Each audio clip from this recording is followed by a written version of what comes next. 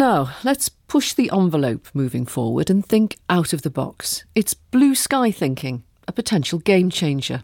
Some businesses and charities are using animals to teach people stuff. Why? Our reporter Jay Unger's been finding out, starting in a ranch in Warwick. This is Tiffin. He's a 15-year-old Irish thoroughbred.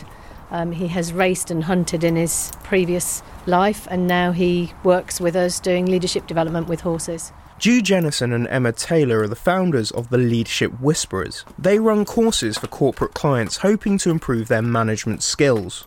Emma started off by getting me and Tiffin to, as she describes it, shake hands. So what we asked you to do was just meet two of the horses, Callie and Tiffin, to start with. And as we're doing that, we're just getting you to notice and pay attention. So how do you feel? What is their response? What is their reaction? It's exactly the same as when you meet people in your teams that you work with. Do they do what Tiffin just did, which is walk to the back of the stable? Or do they stand happily in your presence as Callie just did? So next time I'm in the office, I need to look out for the people running to the back of the office. So the great thing about horses is they are a lot less polite than people. So they will show to the power of 10 what's going on. People will be telling you these signals. They will be showing you that they're uncomfortable. Often we're just not skilled as leaders, especially in a work environment, to pick up these tiny signals. The horses are just very clear because they have no agenda.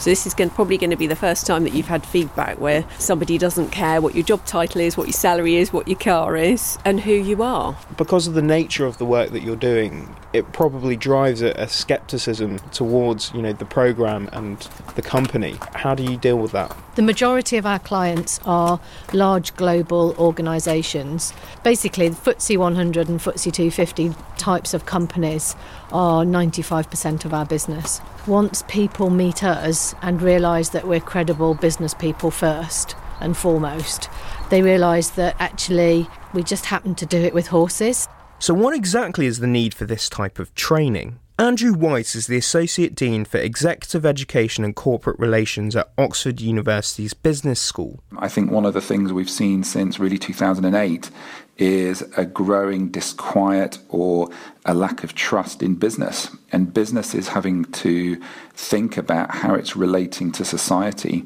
And that requires individuals who have really sophisticated communication skills and can very quickly read circumstances and adjust their behaviour accordingly.